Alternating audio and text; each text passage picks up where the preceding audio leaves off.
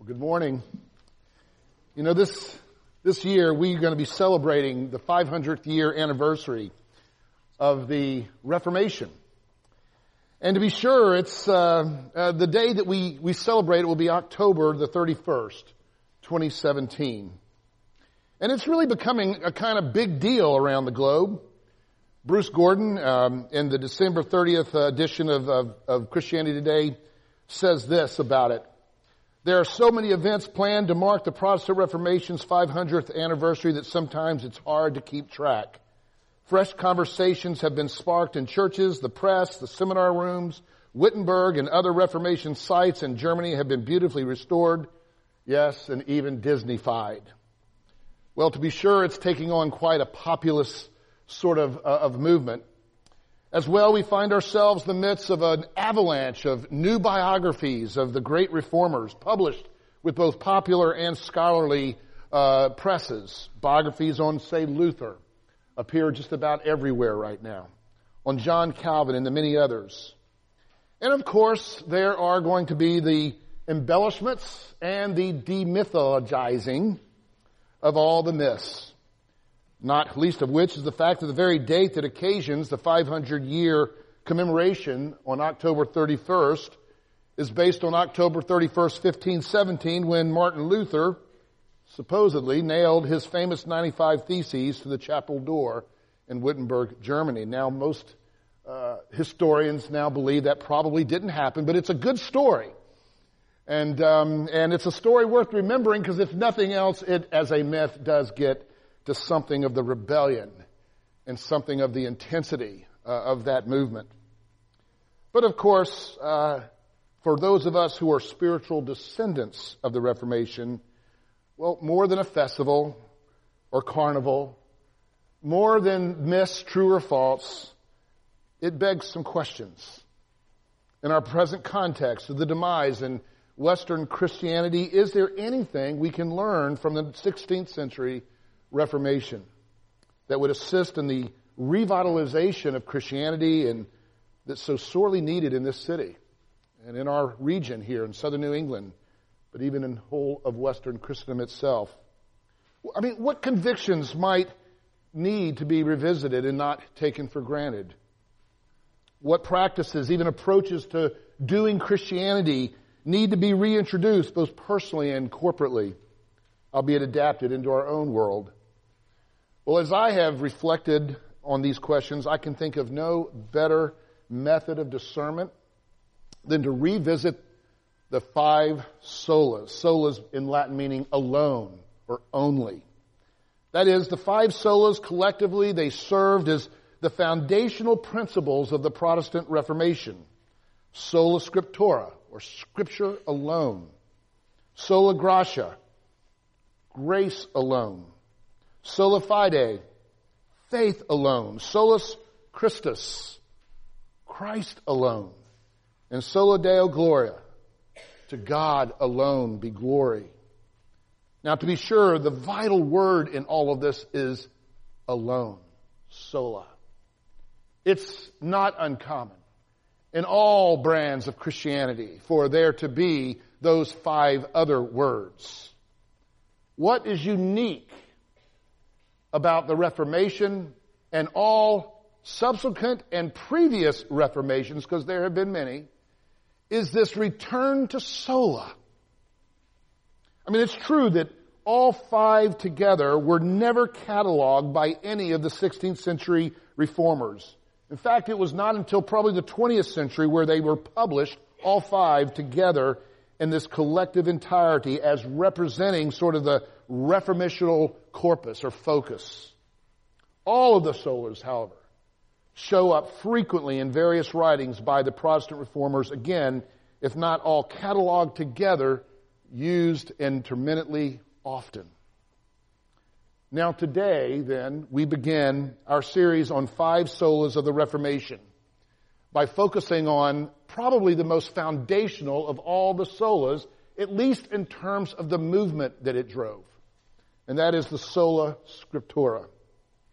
Now, sola scriptura is certainly a conviction about Scripture that it is our only rule of faith and practice. You're going to find that language, by the way, all the way back into the 2nd century and the Reformation that took place around the formation of a creed of the Trinitarian nature of God. But this idea of the only rule of faith and practice will become a central motif and mantra, if you will, of the 16th century Reformation that we'll be celebrating as well. Now, to be sure, I want to make it clear, though, that it's not just then a conviction. So therefore, when you look at the movements and when you understand Sola Scriptura, it's a way of doing Christianity. Certainly informed by the convictions that we have about Scripture. But it's informed then by our practices and our spirituality. And that's the thing that really stands out. Now let me just illustrate, though, for a brief moment, how it is that this idea of Sola Scriptura, well, this wasn't some new idea to the Reformers. In fact, you can go again all the way back to early church history and how this idea, Sola Scriptura, drove church history in all of its major reformations. We are taken back, for instance, to the conviction that in church history emerged in the early 3rd century during the Trinitarian controversy. Arius was arguably the most notorious heretic of the early church. And through Arius' heretical views were soundly condemned by the Council of Nicaea in 325 AD. The controversy that he sparked raged for another 50 years or so throughout the Roman Empire. And during those tumultuous decades, the defenders of Trinitarian orthodoxy often found themselves outnumbered and out of favor with the imperial court and under great persecution and suffering for their views. And yet, they would refuse to compromise. Among them, most famously, stood Athanasius of Alexandria, exiled on 5 different occasions for his unwavering commitment to the truth. He was joined by the Cappadocian Fathers, Basil of Caesarea, Gregory of Nazianzus, and the Gregory of Nyssa. And what did all of these men share in common? Sola Scriptura. This unwavering conviction that the Scriptures of the Old and New Testaments was their only rule of faith and practice is what undergirded not only their convictions, but their courage to hold fast to Trinitarian theology. Theology that we often assume today if you're in a Christendom environment. But here, viewed as heretical by many of the establishment church of that day.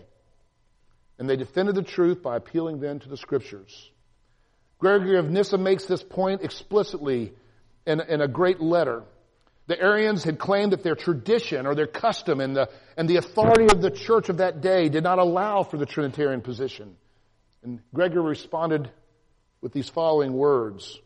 He says, quote, "We do not think that it is right to make their prevailing custom the law and the rule of sound doctrine."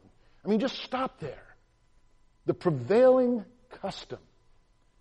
Sometimes it can come through an establishment church.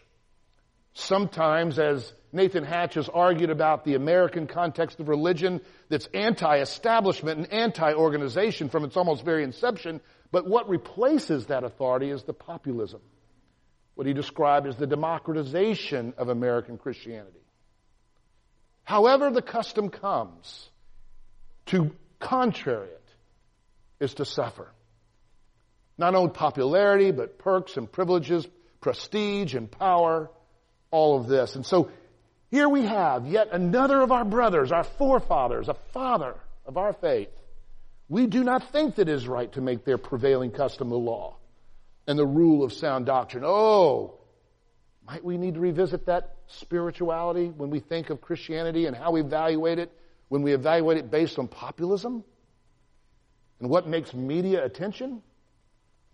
For he goes on, if custom is to avail for proof of soundness, we too surely may advance our prevailing custom, and if they reject this, we are surely not bound to follow theirs. However, let the inspired Scripture then be our umpire, and the vote of truth and surely be given to those whose dogmas are found to agree with the divine words.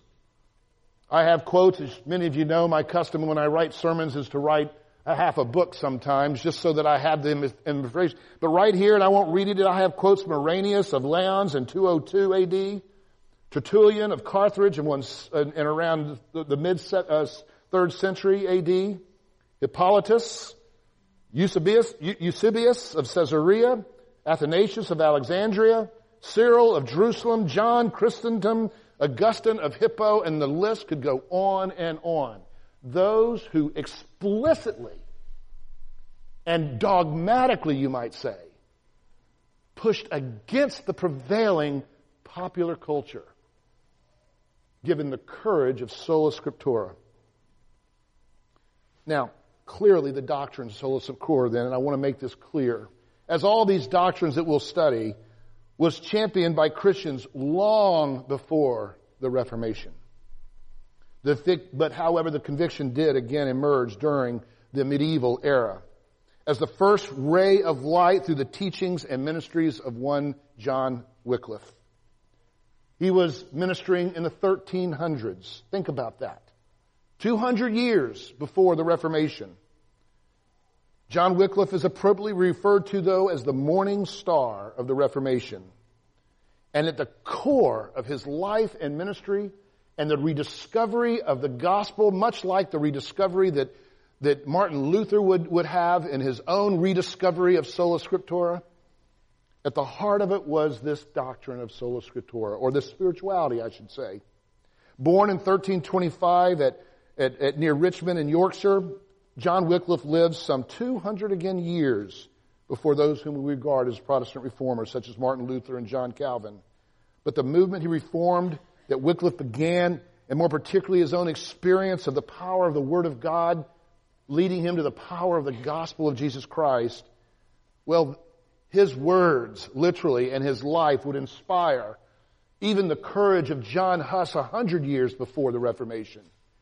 And then later, the very words of Wycliffe would inspire Martin Luther and Calvin and many others. You see, this great morning star, Wycliffe, is often associated with, yet again, the pre-Reformational discovery and a movement that ensued of sola scriptura. Now, concerning the state of the church in England during his days, it's pretty difficult for us in the 20th century or 21st century to really appreciate the darkness and the ignorance which permeated the medieval church. The church had departed from the simplicity of doctrine and worship, which had characterized the apostolic and primitive age. About that time, the preface to the Book of Common Worship, and the preface, it asserts this about that earlier time. It says, quote, "The multitude of ceremonies was so great, and many of them so dark that they did more to confound and darken than to declare and set forth Christ's benefits unto us." The spiritual aspect of religion in this Christendom mentality had become largely obscured as medieval Christianity had lended to become almost exclusively sacerdotal. What I mean by that is ceremonial. The clergy had virtually ceased to exercise a true ministry of reasoning from Scripture the gospel of Jesus Christ, as we would hopefully think of it today in its more orthodox forms. The doctrine of transubstantiation, the corrupt penitential system, indulgences, pilgrimages, invocations of saints, and the worldliness of then the monastic life even, which marked the church, and the gross superstition that came around all of this ceremony. Well, this was all in due measure because there was almost an entire ignorance of the Word of God. Taken for granted that we all believe it. Taken for granted, for they all know it. There was an ignorance. Enter then the ministry of John Wycliffe and his conviction that the Bible should be the sole authority of all of life. He wrote these words, "Holy Scripture is the preeminent authority for every Christian in the rule of faith and of all human perfection." Something he discovered in his own crisis as a minister of the gospel, later in his years even. He goes on to say this, "For as much as the Bible contains Christ, that is all that is necessary." Hear that sola? Hear that only concept coming out over and over here? It's all that is necessary for our salvation. It is necessary for all people, not for priests alone. It alone, there it is again, alone, is the supreme law that is to rule church, state, Christian life without human traditions or statutes. This conviction for the Scripture led to a seriousness of practice pertaining to it, as it often does, it always will. Sola Scriptura, again, is not just a conviction, it's a way of doing Christianity. Therefore, he spent much time thinking about and writing about how we're to read and understand the Bible. He said this, his rules, his 5 rules, if you'll obtain a reliable text, understand the logic of Scripture, compare the parts of Scripture with one another, that is, interpreting Scripture with Scripture, maintain an attitude of humble seeking and receive the instruction by the illumination of the Spirit. I found these rules amazing. Any of you who are knowledgeable about the exegetical history, and it's just amazing in the 1300s how he was foreshadowing the exact same ideas that would be practiced in the Reformation and be codified in our own confession even. Perhaps most novel for his day, Wycliffe felt that the laity should not just know the basics of the faith, but they should know it with the understanding and the reasoning from Scripture. And they could best know the Bible when it was in their own language. He argued this, that it is certain that the truth of this Christian faith becomes more evident the more the faith itself is known. Therefore, the doctrine should not only be in Latin, but also in the common tongue, and as the faith of the church is contained in the Scriptures, the more these are known in the true sense, the better, writes John Wycliffe. He goes on to describe how Christ and the apostles brought to them the eternal and languageless, if you will, Word of God from heaven into the words of the common vernacular in the New Testament. Many of you may not know, but the Koine Greek, which is the Greek that the Scripture is written in, at least part of it in the New Testament, is a common form of Greek. And so it's amazing how this principle begins to emerge. It is to John Wycliffe that we owe then this first translation of the Bible into English in 1384. But his Sola Scriptura led also to a new kind of ministry born out of his own scripturally informed rediscovery of the gospel of grace and by faith alone, sounding almost identical to the reformers that we'll study later, and identical to John Hus, who was martyred 100 years later for the very same principle. He says the gospel alone, there it is, alone again, is sufficient to rule the lives of Christians everywhere. Any additional rules made to govern men's conduct adds nothing to the perfection already found in the gospel of Jesus Christ.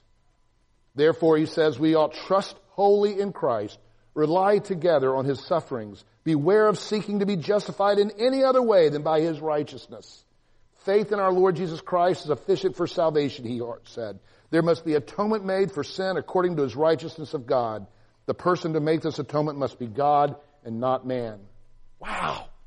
I think I'm reading Calvin right now. Or Martin Luther. 200 years earlier in England. Now, what am I saying this for? I'm saying this because as we turn to the Scripture today, I want us to understand Sola Scriptura not just as a conviction. I've said it now about 4 times. I may say it 4 more times. But as a way of doing Christianity. And the manner in which Sola Scriptura precedes all the other solas. And the way that we experience the gospel itself. But especially we would want to know that such a view and something we desperately need in this congregation and in our context today that has its own medieval-esque characteristics in populist forms, we need to really discover the courage that Sola Scriptura produced. Wycliffe said, I am ready to defend my convictions even unto death. I have followed the sacred Scriptures and the holy doctors. Now, John Wycliffe, he would never die. But those who followed after his teachings, many of them would. John Wycliffe influenced Bilney, Tyndale, Frith, Latimer, and these men and others with them had all come out of darkness to God's marvelous light through the Sola Scriptura and the rediscovery of the gospel of Jesus Christ.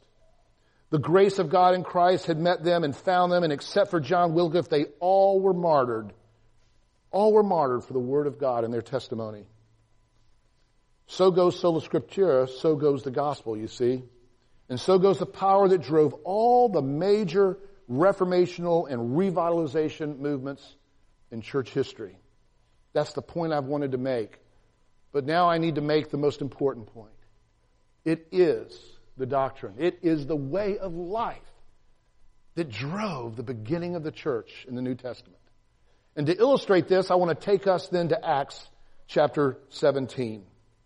We've heard it read. Let us pray very briefly, and then I want to point out a few things. Father, we need your help now. We need your help as we come to your scripture. We need your help as we seek to really listen to it. And that you would perhaps initiate and spark a revitalization, a reformation in this room. Seriously, Lord, could we ask something so big of that? That we would not be presumptuous, that we have it, and that we don't need it. Lord, convict us. Please, convict us. Expose to us ourselves, and enable us, Lord, to see the freedom that awaits us in Christ, even through the Holy Scriptures. We pray in Christ's holy name, amen. Well, I'm going to be quite brief, just to point out some things from Acts that I think really helps us understand the spirituality of sola scriptura. And what I want to point out particularly is that as we're in the context of Acts, and we're in the context of the birth of the New Covenant Church through the ministry of Paul, you see here very carefully and intentionally a description of a twofold strategy that are interrelated to one another in Acts 17. In other words, in telling the story of Paul's church planting journey to Thessalonica and to the Thessalonica and then to Berea, Luke is very brief here. He doesn't mix words, but within the brevity there's this clarity of emphasis on the use of Scripture with contrary responses to it and the manner in which it birthed the church. And again, it's the attitude to the Scripture adopted by both the hearers and the speakers that is chronicled here in Acts 17 that is especially noteworthy by Luke. And so look at what he says briefly. Two things that I want to point out to you. First of all, and they were common in both Thessalonica and in Berea, these two new churches in their formations. First is the strategy to the Jews first. Now maybe you've heard that before. Paul even recites it in Romans chapter 1, where he talks about the Gospels presented there for the Jews first and then also to the Gentiles. To be sure, we wonder, what's the deal with that, Paul? Why are you going to the Jews first? But clearly it's true. In verse 1, they came to Thessalonica where there was a synagogue of the Jews, and Paul went in as was his custom. Telling you that was a clear strategy of ministry for Paul. That when he went into a city, he looked up the Jewish synagogue first, and he went there. He does the same thing in Acts 17:10 to Berea. That very night, the believers sent Paul and Silas off to Berea, and when they arrived, he went first to the Jewish synagogue. What's going on there, as is his custom? This pattern that we see over and over. We see it in Acts chapter 13, and you could just keep going backwards to the same pattern. Notice what they did there. Verse 5, it says, they proclaimed the word of God in the synagogues of the Jews in Thessalonica. This is interesting because it's the same language that shows up in Berea and in the other places. He describes this in Romans chapter 9. How the Jews in the synagogue, he believed that they contained the Holy Scriptures. He calls them the promises and the oracles of God. That when he went into a city, he wanted to engage those Scriptures with the city. And what better place to do that than the Jewish synagogue, who held to them, who presumably prized them and cherished them as their most sacred possession, the Torah. And so he would go there, and he would do exactly what he said he would do, which is he proclaimed not his own wisdom by the power of his own personality, as he talks about to Corinthians, but he proclaimed nothing save Christ and him crucified from the Word of God. Well, this is significant. Notice why. Because here we have this pattern of going to the Jews first, which then begins to expose itself in its meaning in the second observation that I'll give you. And that's the observation that there was a strategy. This strategy to the Jews first was linked to what we are here now describing as sola scriptura. That is, that the true faith must also be reasoned. It must be reasoned as from the context of Scripture as the only rule of faith and practice. And the key word again is only. That comes up in Paul's ministry all over the place. Such that sola scriptura is discovered as more than a conviction but a way of doing Christianity. Have you heard that before? Laugh, laugh. All right, I got you a laugh. I mean, there it is. Notice more carefully Acts 17. Now when they had passed through it, the blah, blah, blah, I'm going to skip on verse 2. And he went in, and as was his custom, on 3 Sabbath days, he what? He reasoned with them from the Scriptures, explaining and proving that it was necessary for Christ to suffer and to rise from the dead, and saying, this Jesus, whom I proclaim to you, is the scripturally defined Messiah or Christ. Now, what does this word mean in the Greek? He reasoned with them. Some of your translations might even be, he preached with them. But it's interesting because they're both true. The word could be translated formally address them, as in a formal rhetorical exercise. In this case, sacred rhetoric. The title of a great book that Robert Dabney once wrote about preaching, actually, in the 19th century. But he formally addressed or preached, if you could say, from the Scriptures. And yet, the word itself exposes what a sermon is. Some would say that a sermon is presenting the facts of Christ and the gospel. What we call in classical terms, trivium. Not a derogatory term, mind you, just the trivia, the facts. You know, the kind of things we want to learn so that we can dutifully pass a test. Others, you would think of a sermon as, well, okay, but give me the facts, but help me understand the meaning of those facts. Or grammar, we call in classical terms.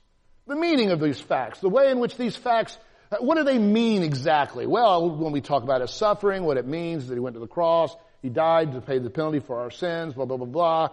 No, that's not blah, blah, blah, blah. That's sacred stuff, of course, but it's just the meaning. Now, I want you to hear this, because this is typically what sermons looked like even in the medieval church. The trivium. Maybe a little bit on the meaning. Taking for granted. What? That we all believe it's true. That we can assume, like as in one generation after another, that because it's in our soup and there's a large body of people who believe it, that therefore it's true. The word here goes beyond those two words, trivium and grammar. It's clearly, and you can see it in all the lexicons and anyone that's looking at this word semantically, it's clearly a rhetorical meaning, which is to argue, to defend, to make a case for. That's the sermon that speaks into the conscience as to why you must and ought to believe this. You see, it's more than a head exercise. Facts, it's more than a thinking about the facts exercise in terms of their meaning. It gets to the affections or the conscience of the heart. You may think I'm just parsing tiny things here, but this is exactly what I fear is getting lost in our church, in our culture, especially in a context where it's Christendom informed. It's amazing how when we engage as a Mission Anabeno collaborative, many of our guys have come from Christendom, as I have. And it's amazing how the truths of Scripture change when we start to breathe a context and a culture around us that just doesn't assume these are true. Or that just doesn't assume these things are reasonable. But the great mistake of even Christendom, even if you live in a culture that kind of it's a hegemonic principle in culture, that is, culture that kind of has this authority that is informed by Christianity of what is right and wrong. The great mistake is to assume that people privately are bound in their conscience by it. That people privately and secretly aren't cynical and skeptical and yeah, so what kind of thing. It's incredibly dangerous for any one generation to pass down the trivium and the grammar, the facts and the meaning, and think that our children are convinced in their heart of it. Every child that's born into this church, a covenant child, will learn the trivium before they can hardly walk. What is God, children? God is a spirit. And off we go. Every child, before they get through the grammar age of Sunday school in this church, will understand that Jesus died, fact, and that He, meaning, died for our sins. And might know a little bit more about what it means that He died for our sins. But we presume much to think that that child believes it. Believes it in a manner that's going to then change the course of his own personal or her own personal history. A conviction that produces courage. A conviction that produces a faith that then hungers and thirsts for the Word of God as their only rule of faith and practice. See, Christendom takes all this for granted. They put it on a shelf. They raise their children to be dutiful Christians that can pass the little hypothetical exam in Sunday school class. And they think they've raised their children to the faith. They haven't. At the heart of a sermon, at the heart of Sola Scriptura, is this burden that is adopted that I must reason this to your heart. That it must be something that engages your sense of convictions. And so it says that they argued. To speak something in a rhetorical manner, says the lexicon. To argue for, to make a case. And this is the word that's often translated just with the word, and Paul spoke persuasively to the people, Acts 27. This is the word that you hear Herod use when it says, and he argued or he spoke to the people. And notice the description that follows this. He explained it to them. Explained it. The kind of sermon that makes you want to have a discussion about it afterwards. The kind of sermon that we need to talk about this. I'm not sure. It's not I need to understand it better. I'm not really convinced that this is as big a deal as you're saying it is, Paul. Kind of a conversation. Tell me why this is a big deal. Tell me why you're asking me to stand opposed to all of my friends and go to church on Sunday when I might be missing a baseball game where I'm the star pitcher. Or why I should spend time in Scripture when I have a final exam tomorrow. We think that we've raised our kids. Or that we're changing our culture if we dutifully give them the facts. They explained it. Explained why it is so, in other words. And then notice this language. And supporting it with evidence. Not temporal, evidentialist sort of kind of evidence. Yes, they spoke of the resurrection, the evidence of that to those who were witnesses of it, like Paul and the apostles. But they reasoned, that's where the Scripture comes in, with evidences. That what we teach you is what has always been taught by God. In supernatural and miraculous deeds of history, explained in the giving of the Word of God in a consistent manner, setting precedents for future revelations that we could trust and believe in. It's the model of Jesus on the Emmaus Road, how it is that He showed from the Scripture who He was and why He died, and therefore as the disciple, as the Messiah. Well, there are two reactions. Some, we're told in verse 4, were persuaded and joined Paul. Others, we're told, the Jews, were jealous, which is interesting because it challenged their authority. It challenged their popularity. They had gotten in good, you see, with Rome, and they had gotten in good with their establishment. Christendom was good to those who were in the power of Christendom, and it challenged all the power, privilege, prestige that comes with populist religion, however and whatever form it comes in. It challenged it. You see, the real issue, this personal offense that they took, was that it was lordship. It's interesting here. That's what happens in the language here. And acting against the decrees of Caesar, saying that there's another king, Jesus. That is an amazing argument. Don't you know, Paul, that you're preaching against Caesar here? Says Paul, right? God, please forgive me. No, Paul says, sola scriptura. Sola scriptura. You see, it gets to the ultimate authority and the fear of the Lord. When we go to Berea, it's described, the reception is embellished, that is noble. It's interesting, he describes it. They, the Bereans, received the word with all eagerness, and he calls this a more noble, that is, he's commending the Bereans for our memory to remember the Berean way. Language that would come through in the Reformational context even.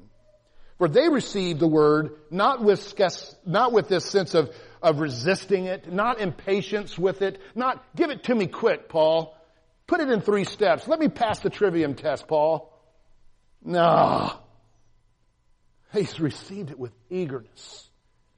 They welcomed it, readily receiving the information and readily examining it in their own way. They delighted in it, in the words of Psalms 119.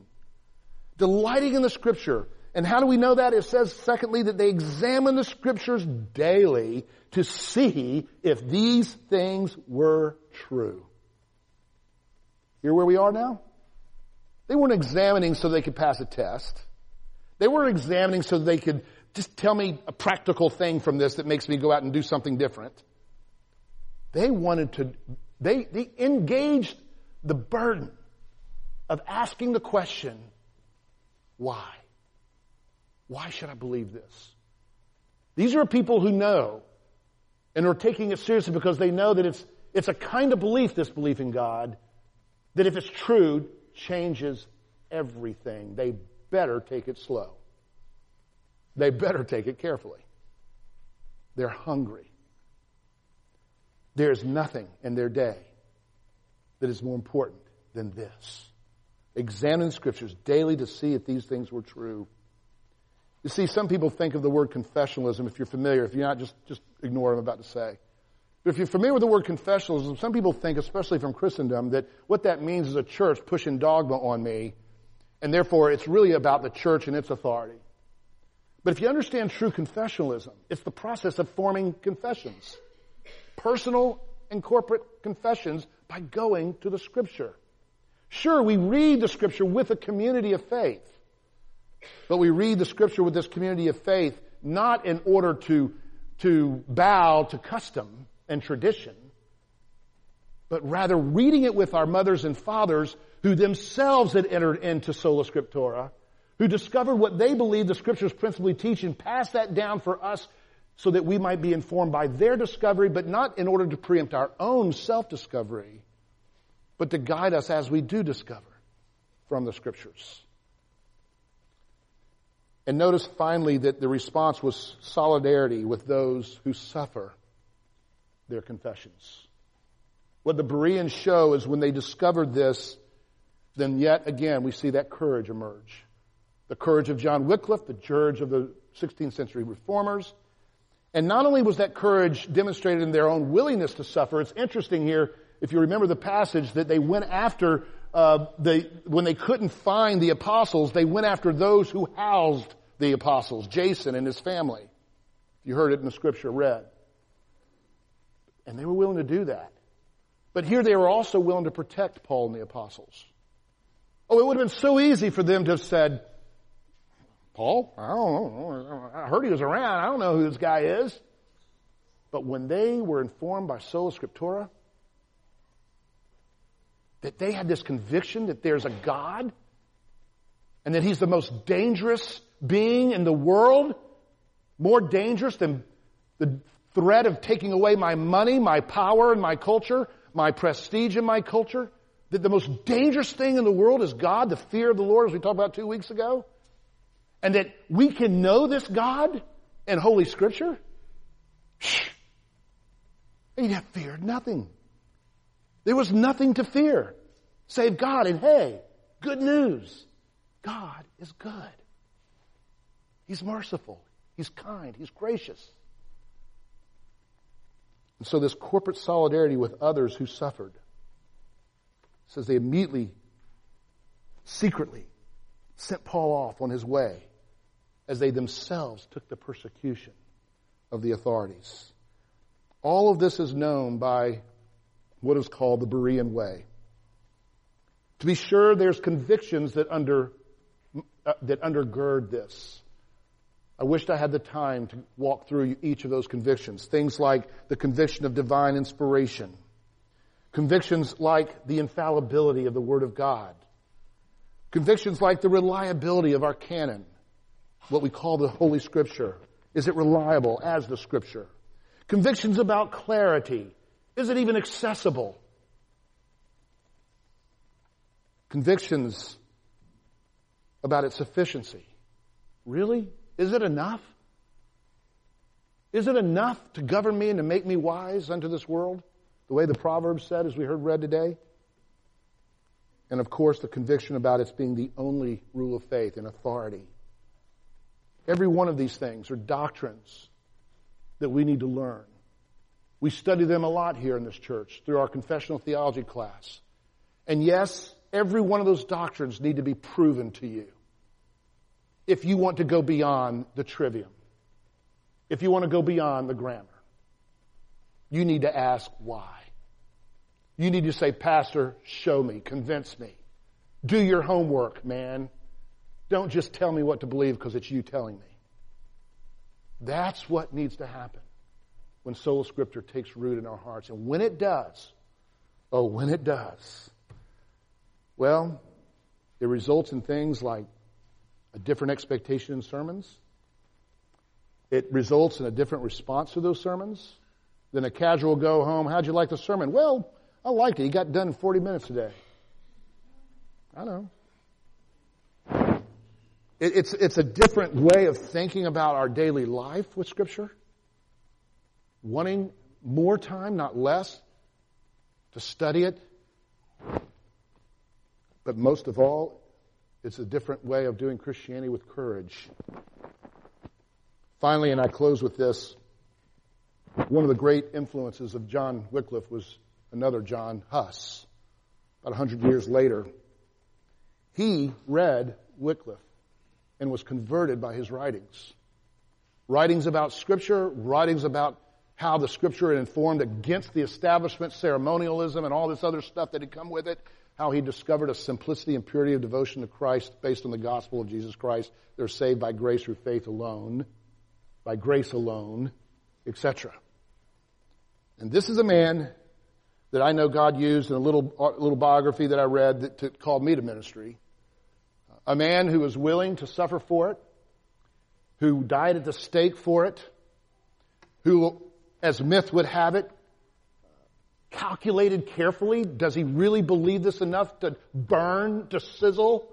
In order to calculate it, he feared he had not spent enough time calculating it, and so on the night before he was martyred, we're told, myth, I don't know, but we're told that he had a candle and he put his hand over the candle and he sizzled his hand, saying, God, do I really believe this? The next day, what isn't myth, which is unanimously witnessed, is he sang the Psalms with joy as his body sizzled over the coals of a hot and raging fire. Put your mind on that for a minute. Sola Scriptura. It's a spirituality. It's not just a conviction. It's one that would take us to this cross and to this suffering every time. I really ask us, don't take it for granted. If you're a Christian, don't assume that it's really sola scriptura in your heart yet. And if you're not a believer, good news. Ask, push, reason, examine. See if it's true. Amen.